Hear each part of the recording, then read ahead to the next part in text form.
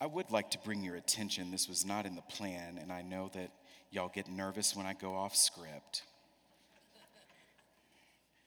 But my goodness, what a rich reading that Ezekiel reading is, and we can't really go, it's not like we're on the interstate, and if we look, we'll have a wreck. We need to actually stop in the shoulder for just a moment, and then we'll move on to John. But Ezekiel, like many of the prophets of Israel, is very concerned with the exile of Israel. And the exile happens really in two phases. One is under the Assyrian Empire, the other is under the Babylonian Empire. You might remember that from Sunday school or vacation Bible school. And what Ezekiel is dealing with, and what most of the prophets in the Hebrew Bible are dealing with, is this sense of failure. The nation has failed. The temple rituals have failed, and there's something that just isn't working quite right for Israel and Judah. And Ezekiel's pathos here is reflective of the national mood of contemporary Israel at his time. And that is, we are dry bones. We are a valley of dry bones. We've reached the end, and there's really nothing much more that we can do. And honestly, there's not much we believe that God can do. And if you've read the Bible for very long, I'm not saying that God wants us to get to that point, because that's not really a great point to live at. But that's when God does God's best work, is when we think we're at the end and God steps in through some voice, some person, some community and says, no, you've actually not reached the end. I have so much more in store for you. And so if you'll notice, Ezekiel sees this valley of dry bones. They say, our bones are dried up and our hope has perished. We are completely finished. So now prophesy and say to them, and this is God's voice to Ezekiel and even to us, because I think a lot of us walked through the doors tonight or were wheeled through the doors tonight with a lot of desperation and a lot of terror and horror over the violence we've experienced in our own city just in this past week. Specifically at East High School. And some of our clergy and staff were with students from East last week as they protested at the Capitol and said, we are not okay being considered a valley of dry bones. We believe that there is a future in which people don't lose their lives to senseless gun violence. And again, that's when God does God's best work, is when our little bit of hope that we have and God's great big purpose and love for us meet. And that's often in a place of deep desperation. So Ezekiel is told, prophesy and say to them, God proclaims, I'm opening your graves. I will raise you up from your graves, my people, and I will bring you to Israel's fertile land. I'll bring you back to the place that I gave you from the beginning. I'm sending you home. You will no longer have to live as a stranger in a land that is not yours. You will come home. I will bring you home. You will know that I am the Lord when I open your graves and raise you up from your graves, my people.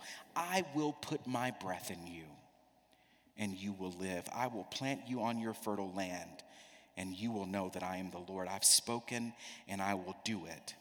This is what the Lord says. And I do ask you for just maybe the next 5 or 6 minutes to reflect with me on the nature, the collective nature of resurrection. In church, we often focus on the resurrection of Jesus to the exclusion of our own resurrection. Now, y'all aren't going to get an answer from me about what resurrection looks like in a very literal way. That's way above my pay grade. If the bishop were here, I'd refer you to her. What I'm speaking of is the resurrections we experience on a daily basis. A relationship that soured and turns around. A financial situation that sours and turns around.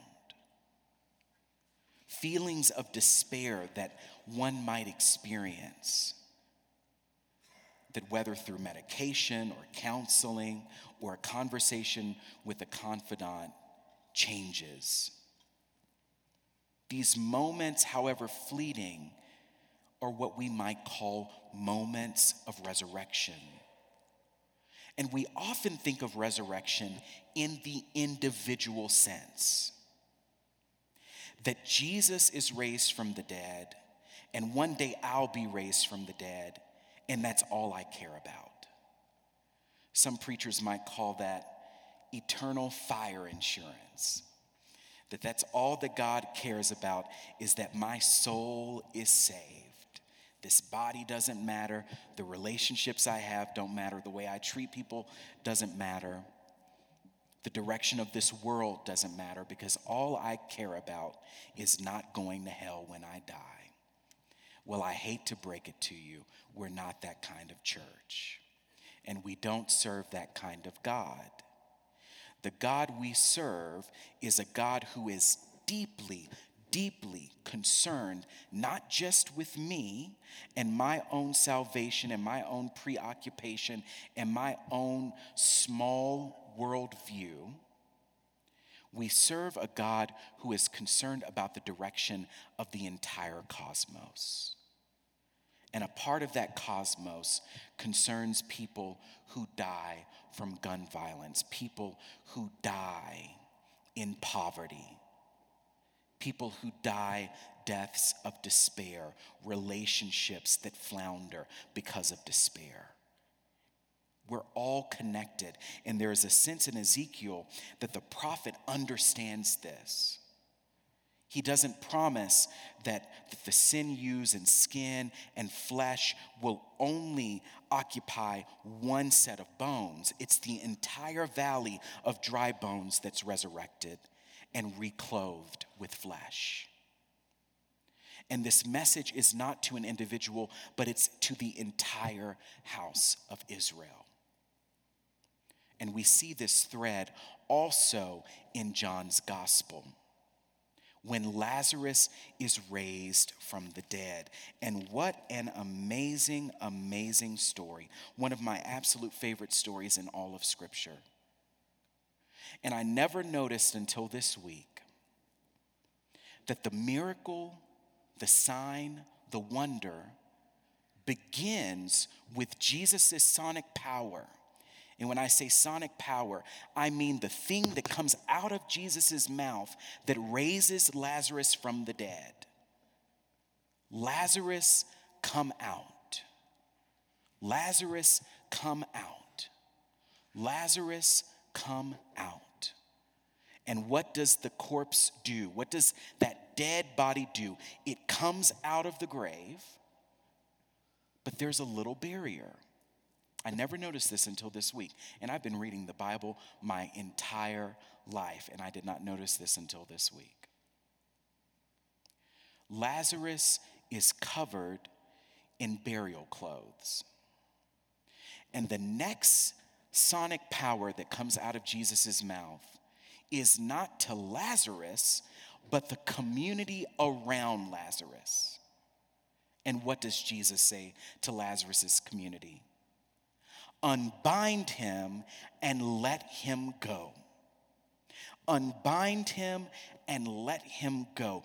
Jesus understood that Lazarus' salvation, if you will, Lazarus' liberation, Lazarus' freedom was wrapped up, tied up, and tangled up in the destiny of the people around him.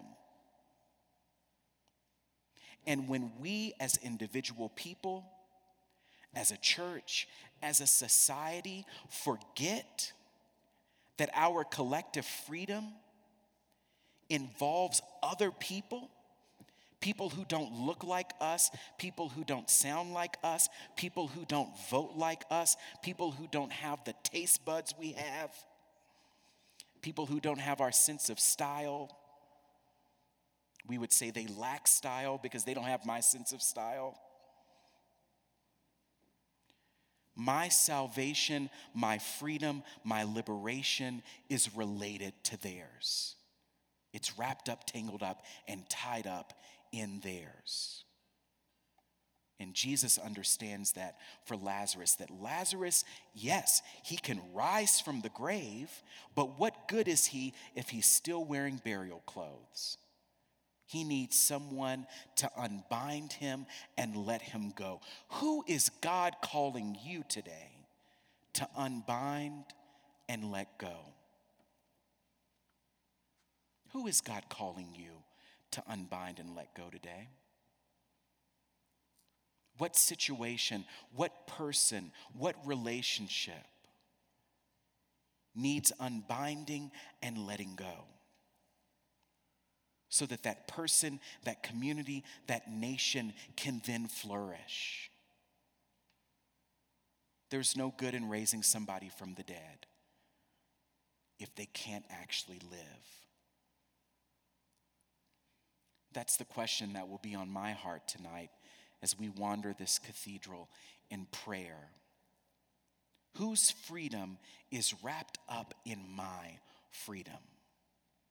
Who does God want me to set free? And who might be planning to set me free? Might I actually be Lazarus? It's so easy to put ourselves in Jesus's shoes, or 2,000 years ago, sandals, in these kinds of situations, and not think of ourselves as Lazarus, as the person who has been brought back from the dead. And who might that unexpected person be who will help me get unbound and help me let go? I hope you will join us in prayer tonight for our city, for our nation, for our world, for this planet. There's so much that needs to be unbound today. And I believe in the bottom of my heart, in my heart of hearts, that a part of that solution is what we do Sunday in and Sunday out. We come to this altar and we say, Lord, I need your help. Lord, I want you to strengthen me to be of help to someone today. I receive you in bread. I receive you in wine. I am a part of your body.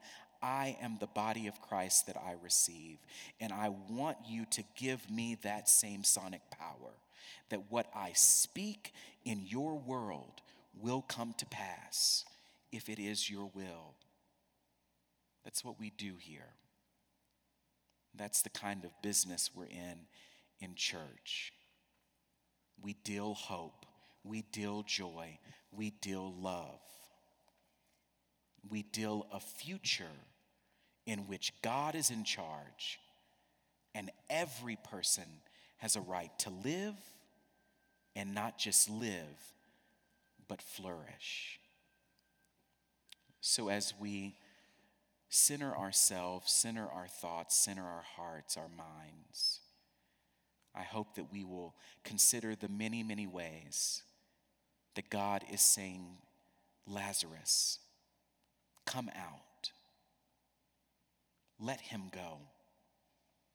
Unbind him. unbind her, unbind them, because my freedom is wrapped up in yours. Amen.